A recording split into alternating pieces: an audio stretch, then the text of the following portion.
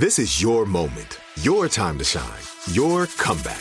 You're ready for the next step in your career, and you want an education employers respect. So you're not just going back to school, you're coming back with Purdue Global.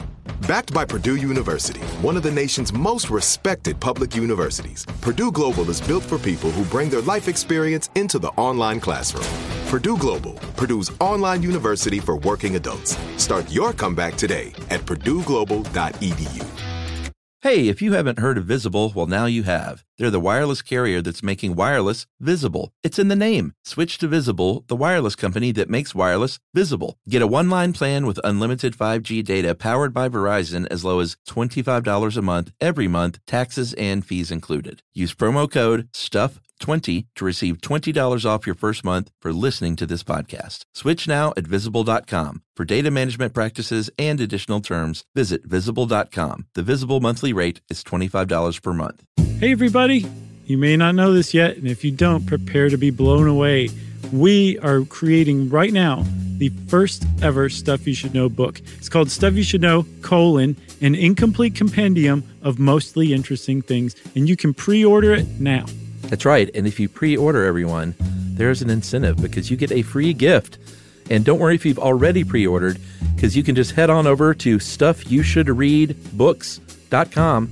It's a very beautiful little webpage, and it's got all the information. And if you already pre-ordered, can't you just upload your receipt and get that pre-order gift? Yep, you can, and they will mail it off to you, and you will get it in the mail, and you say, oh, thank you, don't mind if I do. And it's a poster that you will love and cherish and possibly pass on down to your children as an heirloom. That's right, everyone. We couldn't be more excited about this book. It's really coming together well. It's us through and through, and you can go check out some excerpts at stuffyoushouldreadbooks.com. Welcome to Stuff You Should Know, a production of iHeartRadio's How Stuff Works.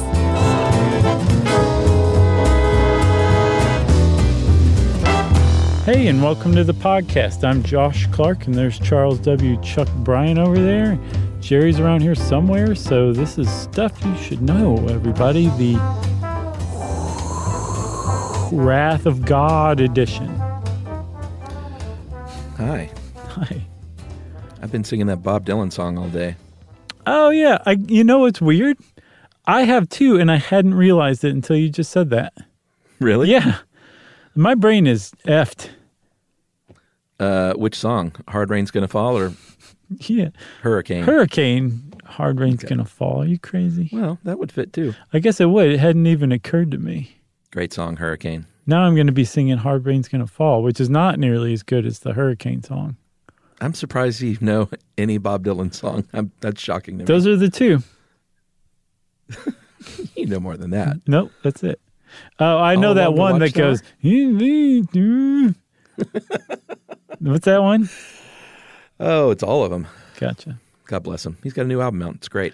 Dude, how many does that make? He's got a lot of records. Yeah, he does. Jeez. Well, good for him. Hurricane's a great song, though. It is. It was a good movie, too. Sad. I didn't see that. Yeah, Denzel Washington, I believe, played him. And yes, if you like Injustice, you're going to love that movie. Well, you mean if you like movies about fighting injustice, I think is what you mean, right? Yes. Either way, you're going to like the movie. I love injustice. Right. Sadly, there are people who say things like that these days. That's true. So, Chuck, we're talking about hurricanes, not the Bob Dylan song, but about the actual weather system, weather disaster, anomaly, I guess. I think you mean typhoons. No, I mean hurricanes, but that's the same thing, and so is Chuck. You mean cyclones? Kind of, yes. All three of those are one and the same. Did you know that? You know, I think I knew that and just sort of forgot, because when I read it, I was like, oh, yeah, I think I knew that. Right. So, I mean, it just depends on where they occur in the world, basically, that there's, I mean, aside from exactly, where they occur, where they make land, and then the way that they turn and move, they are the same thing. They start the same way. They're the same group of weird, weather coincidences that happen to assemble into something. And hurricanes, to me, are as good as it gets natural disaster-wise. I mean, they are as interesting as they come. They are so ridiculously destructive. And then theoretically what they could do if they got even worse, which they may. It just boggles the mind. I'm a hurricane fan in a way, but I hate Miami as far as their university's concerned. You hate the U? Nah, not really. I'm just teasing. Yeah, and I think the other thing about hurricanes is so fascinating is it's a regular thing. It's not like a volcanic eruption or a tsunami, or an earthquake. It's, every year there are going to be, like 100 tropical storms, and 30 to 50 of these are going to develop into hurricanes. You can count on it, right, Jack? Yeah, and they have seasons, to tell you the truth. They're, depending on where you are in the world, in the northern hemisphere, especially in the Atlantic, you've got what's appropriately called the Atlantic hurricane season, and it runs from about June 1st to November 30th. Down under, in the southern hemisphere, they have a hurricane season that runs from about January to March.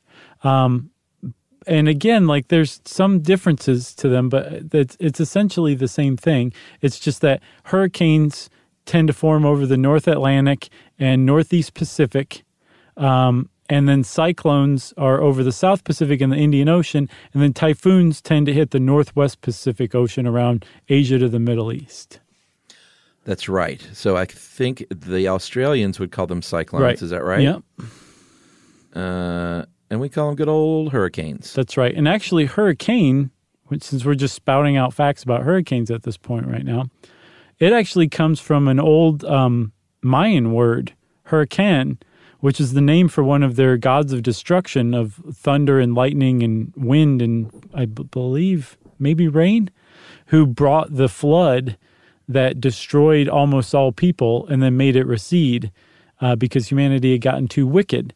And if that sounds familiar, that's because there's a flood story in basically every culture in the world, which makes me really wonder, like, what happened? What is everybody talking about that actually may have happened at some point? I just find that fascinating. Yeah, and how a hurricane forms can get very convoluted, as we realized when we started diving into this research. Mm-hmm. And we'll describe it in a bit more detail, but you know me and my Earth Science for Kids websites, which I adore. Yeah. In the very simplest of terms, hurricanes form over warm ocean waters near the equator in the tropics, and that warm, moist air rises up and then is replaced by cooler air, and then that air warms up and starts to rise, and that just causes this cycle that starts these clouds to form, and they start rotating, and they get a little more organized, and if there's enough of that warm water, eventually that wind's going to pick up and you're going to get a hurricane. Yep.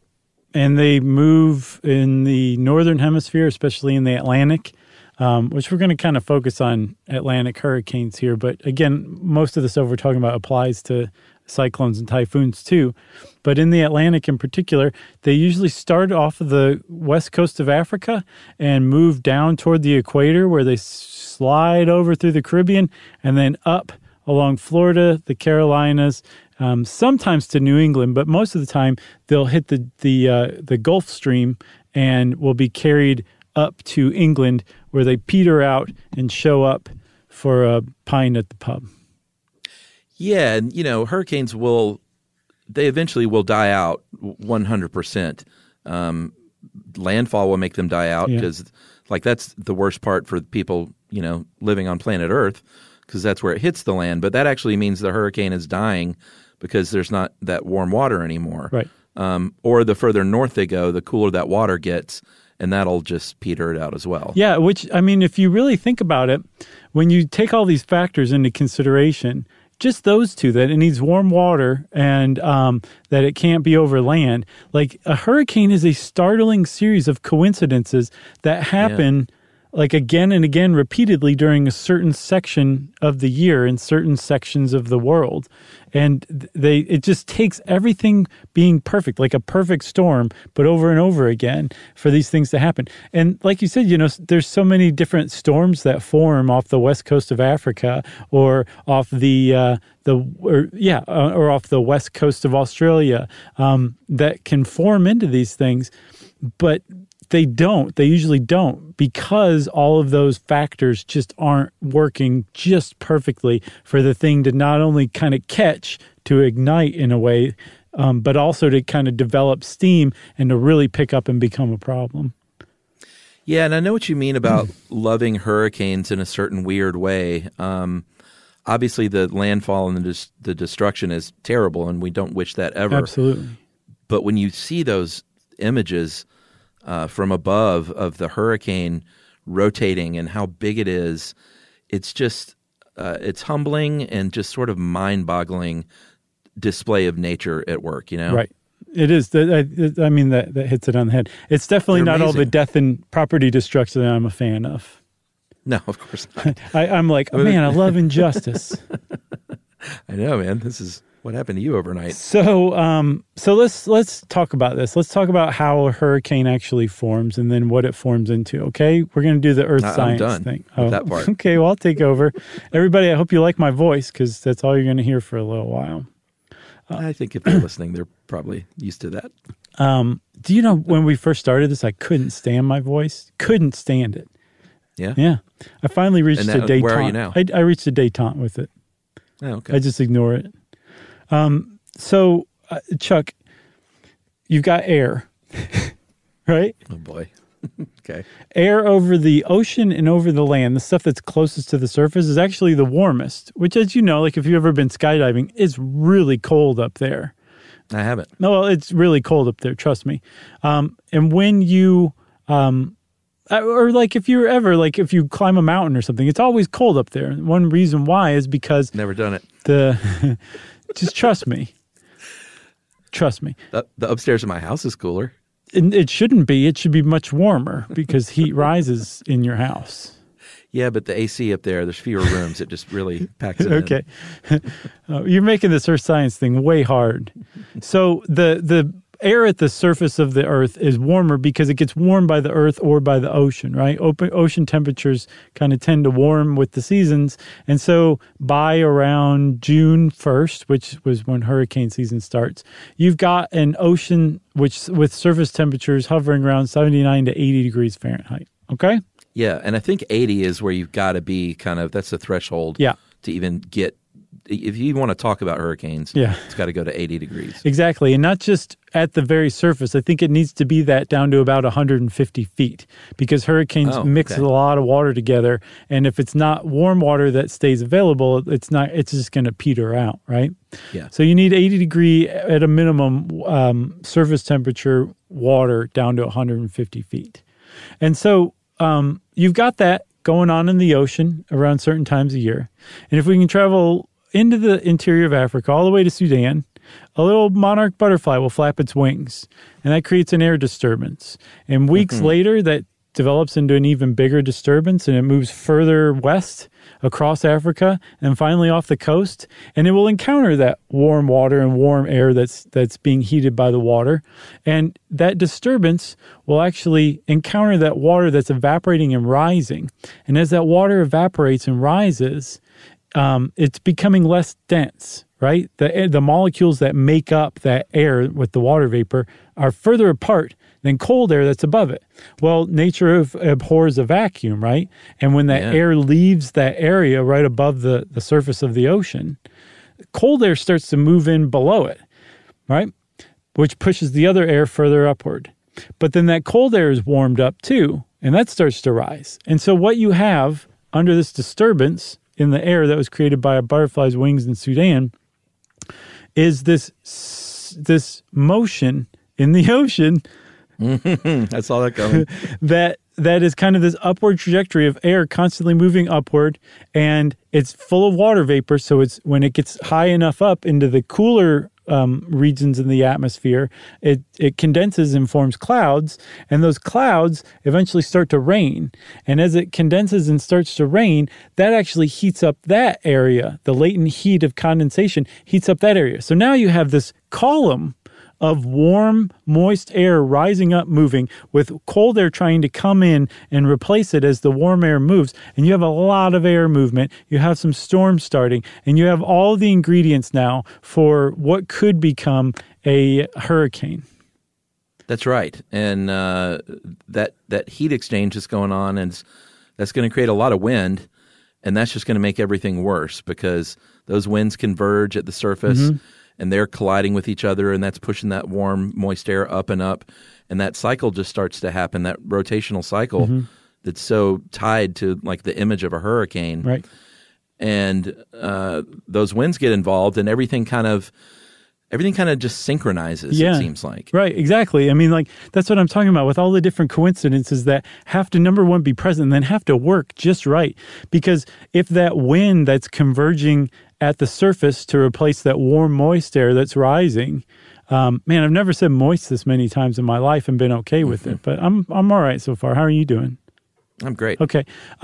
If the speed of that wind that's coming in at the surface is different than, say, like the speed of that, higher up in that column, you're going to have what's called wind shear, and it's going to keep the storm from being organized into a cohesive whole. So just that factor alone, that somehow the winds at different levels of this storm that's starting to organize have to be moving at roughly the same speed, that's a big one, right? And then because of these thunderstorms that are starting, and the more condensation that they're heating more and more, so they're creating more and more storms. So you've got all these storms that are kind of starting around this area, and they start to get organized together. And then this is called a tropical depression, and eventually, if everything that we're going to keep talking about happens just precisely right, it's going to organize into a tropical storm and then a hurricane. And then the hurricane, as we'll see, goes through different stages of categorization, and it all has to do with the speed of those winds that have now kind of organized into this rotational monster, which is really a tight or sometimes a loose collection of storms that form one big storm. That's what a hurricane is, that are all kind of moving in the same direction at about the same speed. And it all has to do with that thing that started all this, that rising moist air in that one spot. Because as these different storms assemble into a larger, more cohesive whole, the center, the lowest pressure center, right, where there's the warmest, moistest air is rising up, it also has the lowest pressure. And because nature abhors vacuum, higher pressure air is trying to come in to fill it. But there's something that we have to talk about called the Coriolis effect. And here's where things really run off the rails for us. Take it, Chuck. Yeah, the Coriolis effect is when you see that hurricane rotating, that's a byproduct, or I guess a product of that Coriolis force, which is, we've talked about it before, but it's the natural phenomenon that makes fluids and any kind of free-moving object either go to the right of their destination, if you're in the northern hemisphere, or to the left in the southern hemisphere. Right. Not toilets in Australia, as we found out. I thought we said that. Okay, so I thought I said it wasn't true, and somebody showed us that it was. It was the opposite? Yeah, I think it's not true. Well, we'll find out again. But at any rate, in the northern hemisphere, your winds deflect to the right. In the southern hemisphere, they're going to deflect to the left.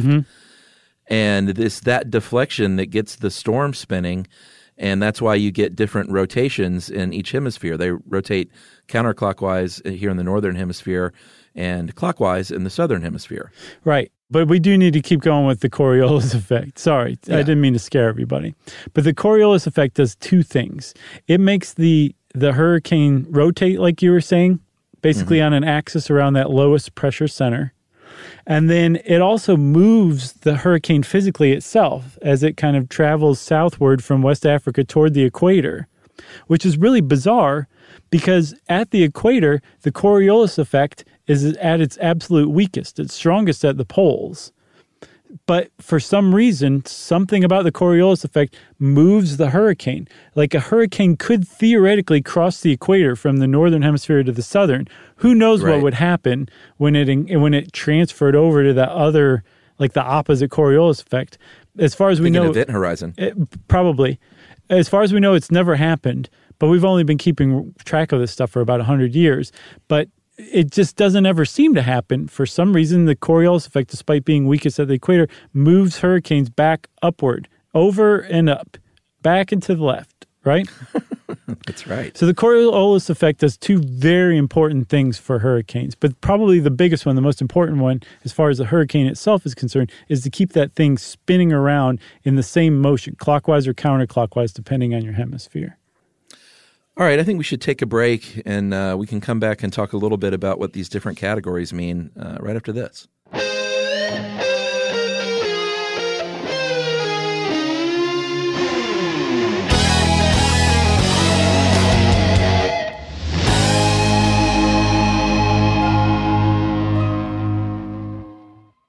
This is it. Your moment. This is your time to make your comeback with Purdue Global. When you come back with a Purdue Global degree, you create opportunity for yourself, your family, and your future. It's a degree you can be proud of, a degree that employers will trust and respect. Purdue Global offers working adults like you over 175 flexible degree programs to meet your specific career goals. These include associate, bachelor's, master's, and doctoral degrees and certificates. Purdue Global degree programs range from nursing to business to communication and more. Whatever your interest, we have the degree that will move you forward. You have the knowledge, you have the experience. Now it's time to get credit for the work you've done and earn the recognition you deserve with Purdue Global, Purdue's online university for working adults. You know you're worth it. We do too. So don't wait another second to get the degree that will take your career to the next level. Start your comeback today at purdueglobal.edu. Rev up your thrills this summer at Cedar Point on the all-new Top Thrill 2. Drive the sky on the world's tallest and fastest triple-launch vertical speedway.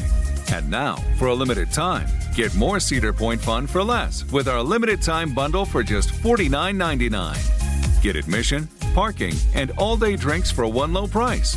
But you better hurry, because this bundle won't last long. Save now at cedarpoint.com.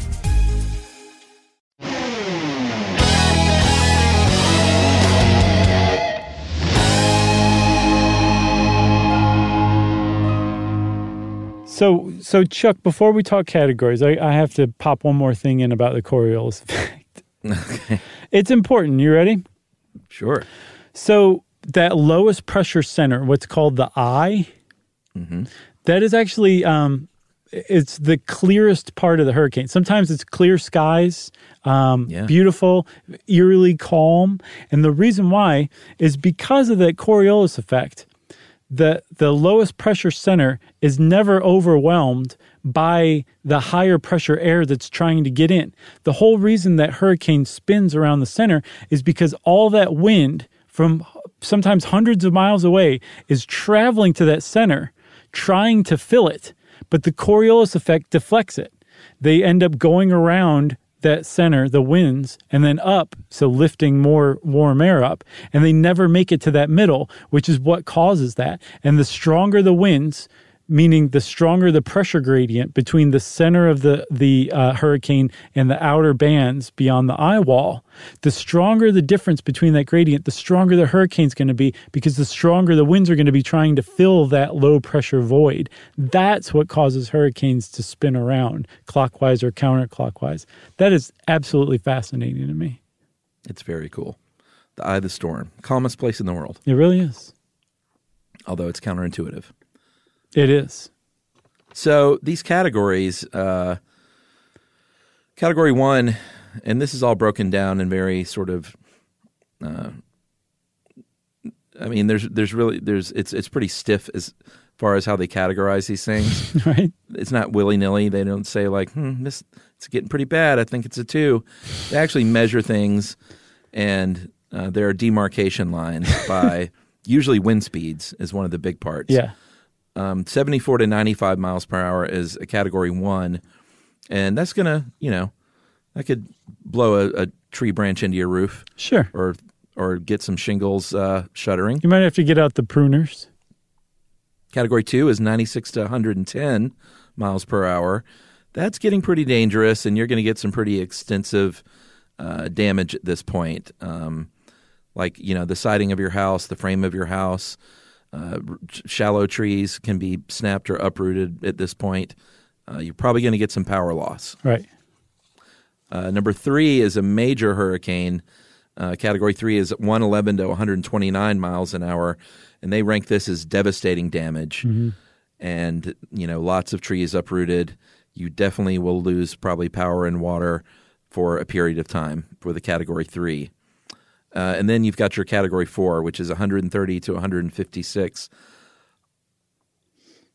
Category 5 is 157 or higher. You're probably not going to see many Cat 5s, but the Cat 4 is pretty catastrophic, and those are the ones that we've seen more and more of in more recent years. Right. Category 5s are just, that's extreme catastrophe. They're monsters. So Category 4 and 5, there's not a tremendous amount of difference. They're both, like you said, considered catastrophic damage-causing hurricanes.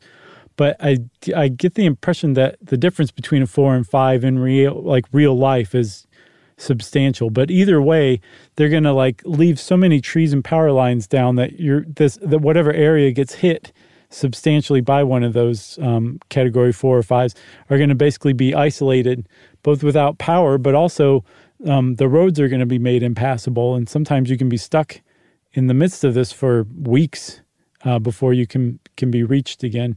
The destruction can be so bad from them. Yeah, and if you are a coastal liver, this is a part of your life every year. Hurricane season is a big deal. You've got your house retrofitted, ideally at this point. Mm-hmm. I think almost any coastal house these days is on stilts if it's built in the last 20 plus years. Well, not just that. I think after 2005, I want to say it was Hurricane Andrew, Florida in particular passed new building codes that said if you put a roof on, it has to have this kind of joist, and sure. Whatever windows are put in have to be windproof up to 130 miles per hour. They've definitely started to take that seriously because so many people were dying before, but also because of the billions and billions of dollars of property damage that would happen every year. Yeah, I mean, here in Atlanta, obviously, we don't get hurricanes. Coastal Georgia, we certainly do, but we do get the outer bands of the hurricane, and we can get some really bad wind and rain and some flooding and stuff like that. But we're obviously far enough inland to where the eye of the hurricane is not going to really affect us. But if you're in the Gulf or along the Florida or South Carolina, North Carolina, up into Virginia even, and they, like you said, they can go higher, Maryland and New England, and even New York City. But generally, I think kind of from Virginia down is where you're going to be the most worried in hurricane season. So, Yumi and I have a place in Florida, right? And we were down there once, and I think it was Hurricane Michael a year or so ago came through. And we got out of there and came up to Atlanta, and that thing followed us all the way up to Atlanta and knocked the power out. We're at our place there. Was that a Shaggy Dog story? Do you know what know what that means. A Shaggy Dog story is a story that seems worthwhile or worth saying to the person saying it, but not to anybody else. Oh, I don't think so. And why did they call it a Shaggy Dog story? I have no idea. We need to get to the bottom of that someday. No, I think it's a great story. And I remember when that happened, in fact. You do? Sure. Wow. I love it when my life is part of your life. I know. It's it happens 2 or 3 times a year. Sure. And every Tuesday. That's right. Yeah, I totally remember that. And you've also, like any good coastal liver, you've got hurricane shutters and stuff like that, right? Oh, yeah, for sure. And the high impact windows and all that stuff. Yeah, you just got to do that stuff these days. Oh, you definitely do. And it's really kind of scary if you're out there not like that. Because it was 2005 when they passed that building code, there's a lot of places that haven't been retrofit. And, it's the whole community kind of comes together to take care of everybody who needs help around that time, which is pretty cool. But one of the reasons why everybody has, days to prepare for this kind of thing and go to the store and buy every banana you can get your hands on and 5 loaves of bread and all that, and put up sandbags and stuff, is because of the modeling and forecasting that has been developed in the last, 50, 60 years. That's really saved a lot of people's lives. Because we didn't have warnings before. It was just the sky started to look pretty bad, and, an hour or two later, your town was gone. Yeah, and it's, I rent the beach house on Isle of Palms every year usually, and all those houses are, 15 feet off the ground on those legs.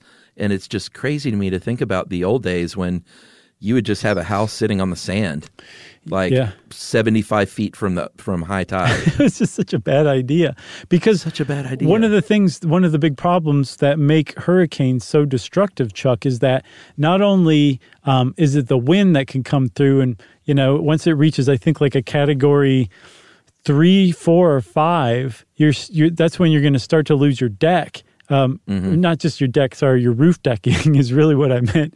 You'd be like, my deck, which would suck because decks are kind of expensive, but it's your roof decking that you'd really be worried about. And that happens when the wind itself pierces the envelope of your house. Like it breaks a window or something like that. And now all of a sudden you've got a pressure difference inside and outside of your house, which can actually pop the roof right off of your house, which once that happens, your walls start to give way. It's a bad jam. Wind is very destructive too. But the reason people started putting houses on stilts is because that wind is so strong and the hurricane can be so massive that it actually pushes the ocean inland. Yeah. It's not like a huge wave. It's here's the ocean way further inland than it should be, and it's called a storm surge, and it's a huge problem with hurricanes. Yeah, and I've been to places before and after, just from year to year on vacation, and it can literally remake the coastline. They look vastly different after a hurricane. I think one of the years we went to Isle of Palms, it was after a hurricane, and instead of the walk to the beach from the house, instead of that sort of gradual decline to the water, it was in some places like a 12, 15-foot drop, right, of just a sheer wall cliff of sand, and people had ladders and stuff like that. You would literally have to climb down a ladder to get down to the oceany beach part. Yeah, and that's not good if your house is built on that sand that used to be there. And as we saw in our We're Running Out of Sand and That Really Matters episode, that we need that sand. We can't afford the ocean to just come reclaim that. That's our sand. Yeah, and the good thing about Isle of Palms, though, is those houses are set back a great deal. They're not on that sand. There's that big area of sea grass and just dunes, shrubbery and stuff in between. Yeah. And so it's just a safer bet when you're trying to book a place, right? Because it's not hurricane proof, but by the time the water gets there, I mean that would have to be a really, really big surge. Yeah. But it happens. It does happen. I mean, it definitely, like a storm surge can be pretty bad. I think Hurricane Harvey in Houston in 2017. Oh yeah. One of the reasons it was so destructive, it was, from what I saw, it was the second most expensive storm that's ever hit the U.S. It cost $128. That's it. It cost $128 billion in damages. And one of the reasons why is because of that storm surge. And not just, flooding houses and causing property damage. That kind of storm surge can overwhelm your sewer system and mess with your drinking water supply and do all sorts of horrible stuff. It can kill off tons of wildlife because that's something that gets overlooked in hurricanes. Totally. We humans are so worried about us and then our pets and everything. The wildlife itself can really take a hit. Like fish.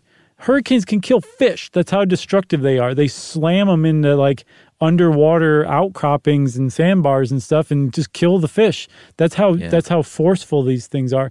So there's a lot of other problems that arise from the hurricane, in particular the storm surge too, that we've only really started to kind of grasp in the last few decades of examining hurricanes. Yeah, but you were talking about tracking. It's gotten so much better these days.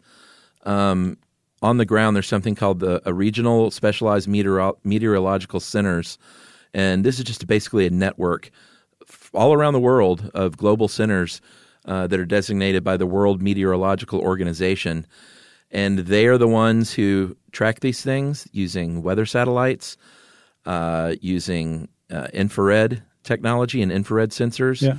They're going to detect all the minutia of the temperature differences. Cloud heights, all these things, how you mentioned that all these things have to kind of be perfect. They have all these ways of measuring these little bits of perfection as they align. and they know pretty well now.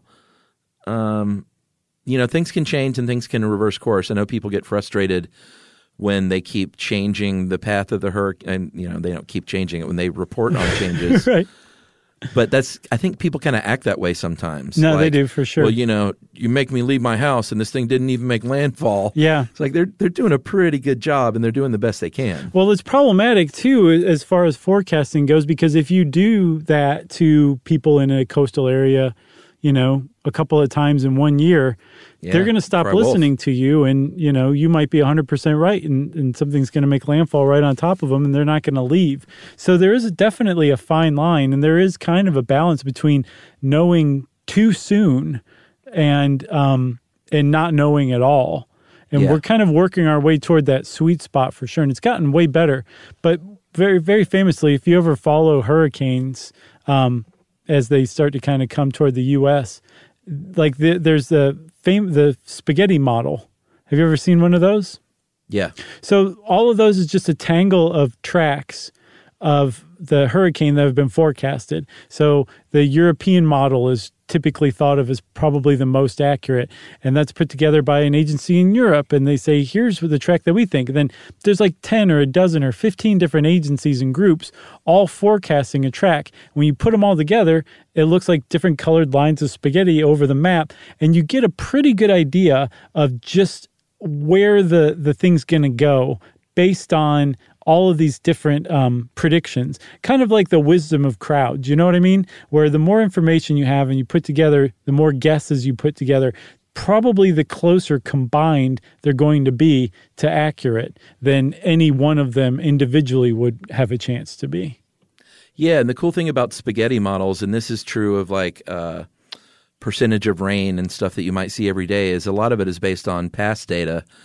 Like what's going on now for sure, but then when you plug that into all the past data and behaviors of storms in the past and what they've done and how they've moved and behaved, you can get a pretty cool model. And I've always loved that about weather, that they use so much historical data to predict what could happen this time. Right.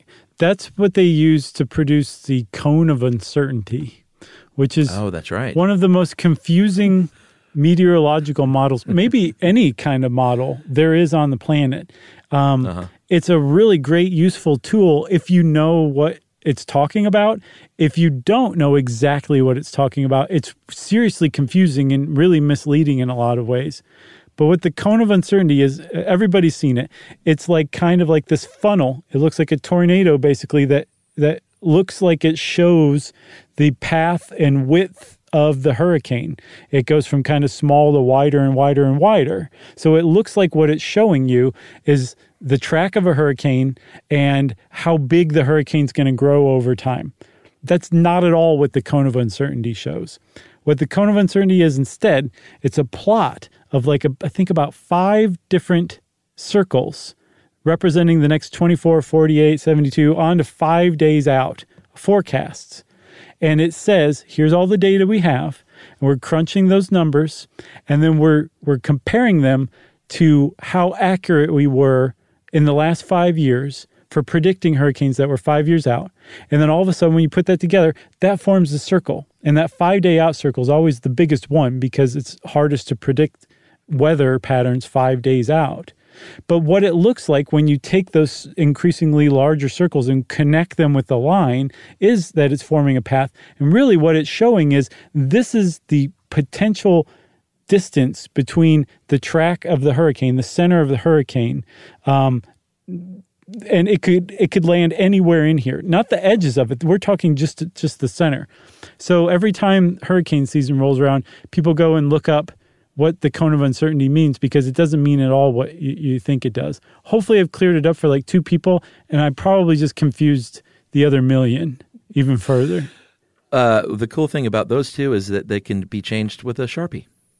That's right. It's really neat. Seen it done. All right, I think we should take a break maybe and come back and talk about these hurricane names and a little history. How about that? Let's do it.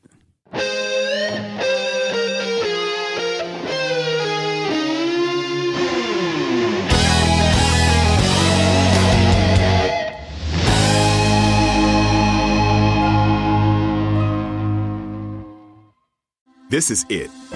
Your moment. This is your time to make your comeback with Purdue Global. When you come back with a Purdue Global degree, you create opportunity for yourself, your family, and your future. It's a degree you can be proud of, a degree that employers will trust and respect.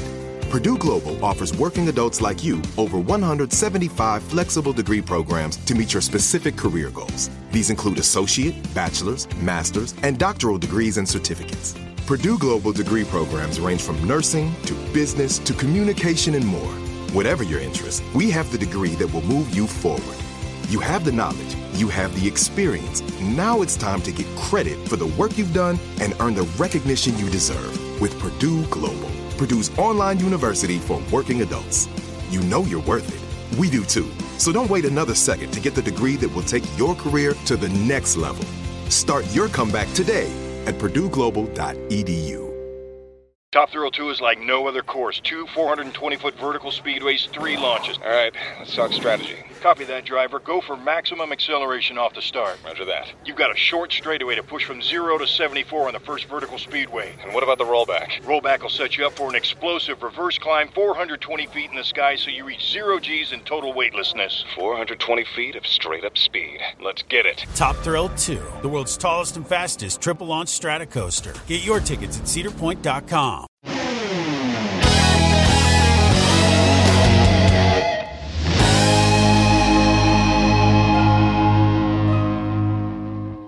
All right, so hurricane names are named after people now. This wasn't always the case, and I didn't know this. This is kind of cool, but for many hundreds of years, if you were in the West Indies, you would hear hurricanes named after the Catholic saint's day on the day that that storm made landfall.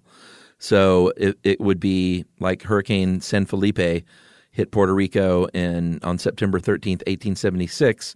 And another little fun fact is if another hurricane hits on that same day, which actually happened in 1928 on September 13th, they would name it the second. So that was Hurricane San Felipe II. During World War II is when we started to give human names, and they were all masculine names, though. Yeah, and kind of followed that whole like Bravo, Whiskey, Tango thing. Yeah, how does that – I don't understand that. Well, it's like what do you mean? It's like because those aren't names. I don't understand it either. From what I saw, we didn't really start to use names in the West until I think the 50s or the 70s. So masculine names like Bravo and Tango is just they're calling that a masculine name? I guess so, because I think we started using human names in the 50s, and then we started using male and female names in the 70s. At first, it was all. At first, they were ladies, right? Yeah, and they said, "Well, that's not cool to name that after a woman." And every time you guys show like the weather model, the forecast model, it's not a hurricane; it's a woman with rollers in her hair and a rolling pin yelling. Right, it seems sexist. And everyone finally said, "You know, you're right. That is sexist." So we're going to start to alternate between men's names and women's names. And so at the beginning of every hurricane season, the what is the World Meteorological Association? Yeah. Organization, sorry. They release a list of all of the names that the Atlantic hurricane season could possibly have, and each name starts with a different letter, A, B, C, D, and so on. Can I list this year's? Yeah. You got Arthur. Okay. Bertha. Nice. Cristobal. Yeah. You got Dolly. You got Edward. Mm-hmm. You have Faye. Okay. And we should mention, too, that they use, names from places all over the world now, which is great because hurricanes affect places all over the world. Yeah. So you have Faye, then you have Gonzalo. Mm-hmm. You have Hannah. You have, I don't even know how you pronounce this, Isaias. Isaiah? Isaias? No. Isaias. Isaias? Sure. Isaias? Isaias. Then you got Josephine, nice name. You got Kyle, you got Laura, you got Marco, you've got Nana, sweet Nana. You've got Omar, Paulette, which for some reason sounds funny to me. Yeah. Hurricane Paulette. Yeah.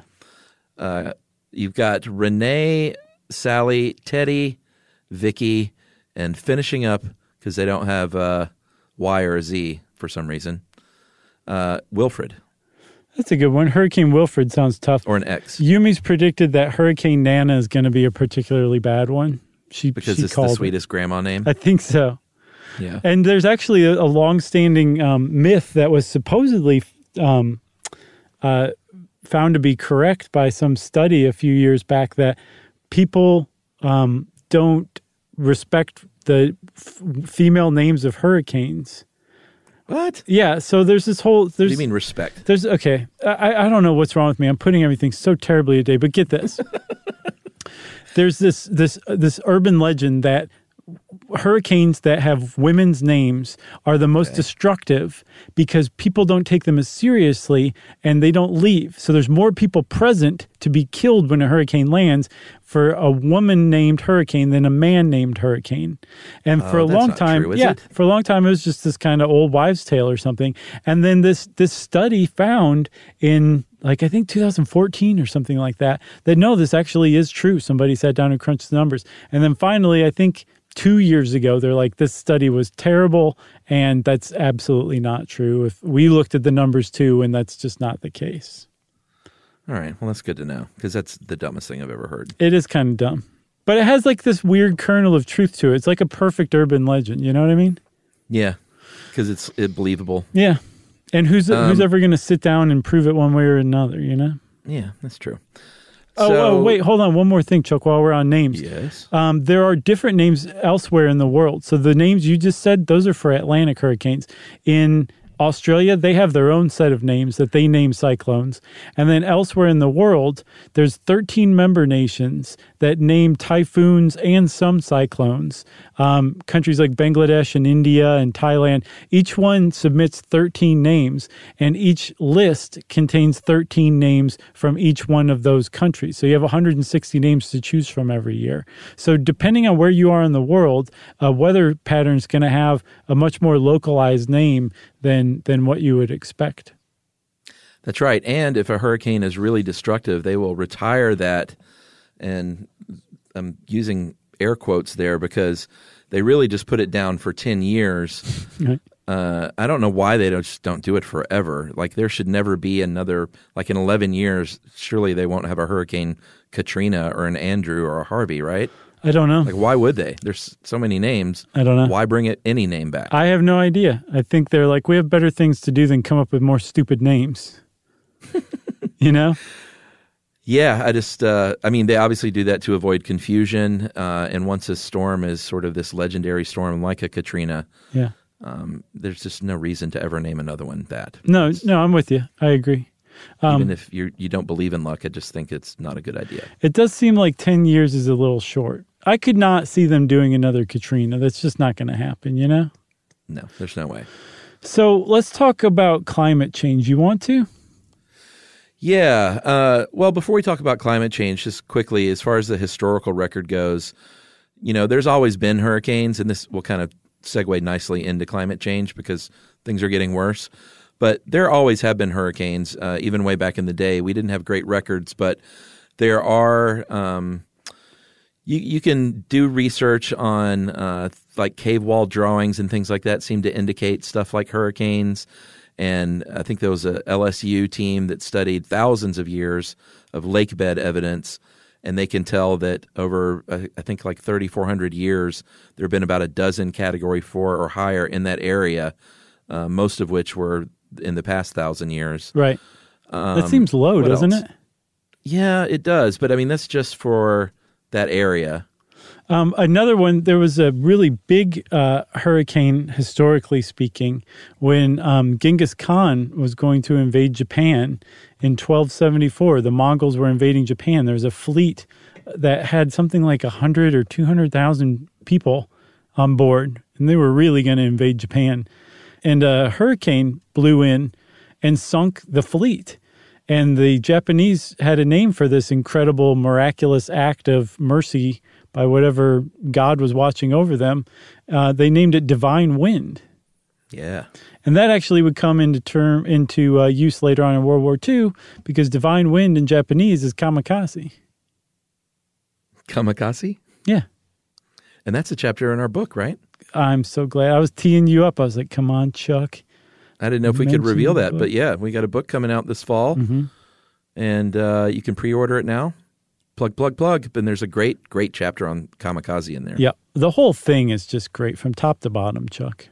I'm wondering when we'll be allowed to do some of those chapters as podcast episodes, if ever. I don't know. And who gives us that permission? I think we give ourselves that permission. Okay. It's up to us. You're right. Okay? Maybe a couple of years after it's out, we can start doling those out a little bit. Harvesting it for parts? Sure. That's another way to put it, right? They could have another life. So, the stuff that we talk about, they're not like necessarily entire podcast episodes. Like there's definitely more to be said about it. So I think totally. We could take any single one of those chapters and turn it into a podcast episode. So climate change, here's a startling statistic. Since the 1970s, the number of Cat 5 and Cat 4 storms has just about doubled. And to the casual observer, a couple of things. It seems like they're getting worse and more frequent.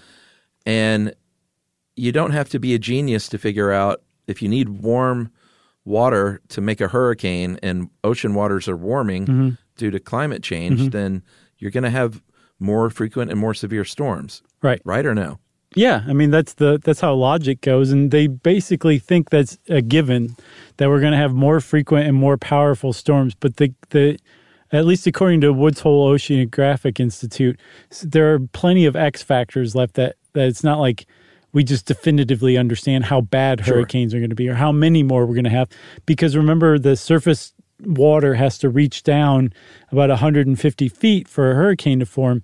And one of the big questions is if there is global warming going on and it's heating the ocean, how deep is it heating the ocean? Because if that warm water went beyond 150 feet, then hurricanes should ostensibly be able to become bigger and bigger. And similarly, if the surface temperature of the ocean is rising, then that just means more evaporating water, which is the key. That's the fuel to any hurricane, is that moist evaporating water that's rising. That the more you have of that, the bigger amount, more powerful a storm can be. The more energy there is for the storm to use to become big and huge and destructive. The question is, just how bad is it going to be? But there does seem to be just general consensus that yes, climate change is happening and it's going to result in worse hurricanes. And already there were 2 named storms this year in the Atlantic before hurricane season even started. Yeah. So they think hurricane season is going to last longer. It's going to start earlier and last longer. There's going to be more of them. They're probably going to be more destructive. Boo. There's something else that I thought was really interesting, though, too, is that this particular year may not be as bad as it would have been otherwise. It was supposed to be really bad because of the warm sea levels, because it started earlier, and because it's a La Nina year, which actually pushes hurricanes back out to sea eventually. Right. Because there's La Nina, those breezes are kind of stilled, comparatively speaking. So any hurricanes that do develop are just going to sit on land, like Dorian did to the Bahamas a year or so ago. It just sat on the Bahamas for 48 hours. That's not supposed to happen, and they were worried that that's going to happen because of this La Nina year. But the Saharan dust storms that's going on? Oh yeah, they think that that's actually drying the air and preventing hurricanes from forming right now. The question is how long that will last. Will it last through the whole hurricane season, or will that eventually stall and hurricanes will come raging through in August and September? Who knows? Wow. So there's hurricanes, everybody. That's right. I think we're going to release a bonus add-on someday into our feed where I try again to explain hurricanes and the cone of uncertainty. This stuff drives me nuts, man. Yeah? You ready? I'm ready. Well, obviously, since we're done talking about hurricanes, that means it's time for listener mail. I'm going to call this the other side of the coin. We always like to keep things fair and balanced here, right? Right. Hey, guys, discovered your show about 2 years ago and wondered, where have you been all my life? I love the show. Don't change a thing. In the robber barons episode, you said that conservatives Josh said conservatives say people aren't perfect. We can never have a perfect society, so let people do whatever they want. That's kind of right, but it's oversimplified and therefore misleading. In our view, and I take it Tim is a conservative, he says, since humans are all corrupt, obviously some more than others, no government can be uncorrupt since it's run by people. Therefore, we should limit the power of government and give people more freedom. Since people will generally act in their own best interest, let them decide how they want to spend their money, who they work for, and who they hire and fire. As long as the government protects people's basic rights from others, we will have a pretty good society. I have always been conflicted about anti-monopoly laws, but the longer I live, the more I think they're a good thing, because we should limit the power of large companies just as we limit the power of the government, since those companies are also run by corrupt people. Capitalism says, of course you're selfish and so am I, so if you want my money, you have to give me some kind of product or service that makes my life better. Again, we can never have a perfect society, but it would be far worse if the government has too much power to decide how we spend our money, because again, they are corrupt also. Thanks for all the great research and the super fun way you present it. Keep it up. And that is Tim in Minnesota. That's pretty awesome. Thanks a lot, Tim. That was a really great email. Well, I'm a conservative now. Wow. All right. Yeah. I'm pretty weak-willed as it is. No, but Tim, that was great. Thank you for explaining it further, because I definitely knew I was oversimplifying things, and to just kind of have the T's crossed and the I's dotted. That's very helpful. We're going to have to bring you on to explain hurricanes one day. Yeah, and that was a better email than a lot of the blowback we got, which wasn't so instructive and more just like, you guys just reduced that and it's not true. Yeah, lame, I guess you could put it. Yeah. Well, if you want to get in touch with us like Tim did and just be a champion hero, you can do that. You can send us an email to stuffpodcast@iheartradio.com. Stuff You Should Know is a production of iHeartRadio's How Stuff Works. For more podcasts from iHeartRadio, visit the iHeartRadio app, Apple Podcasts, or wherever you listen to your favorite shows.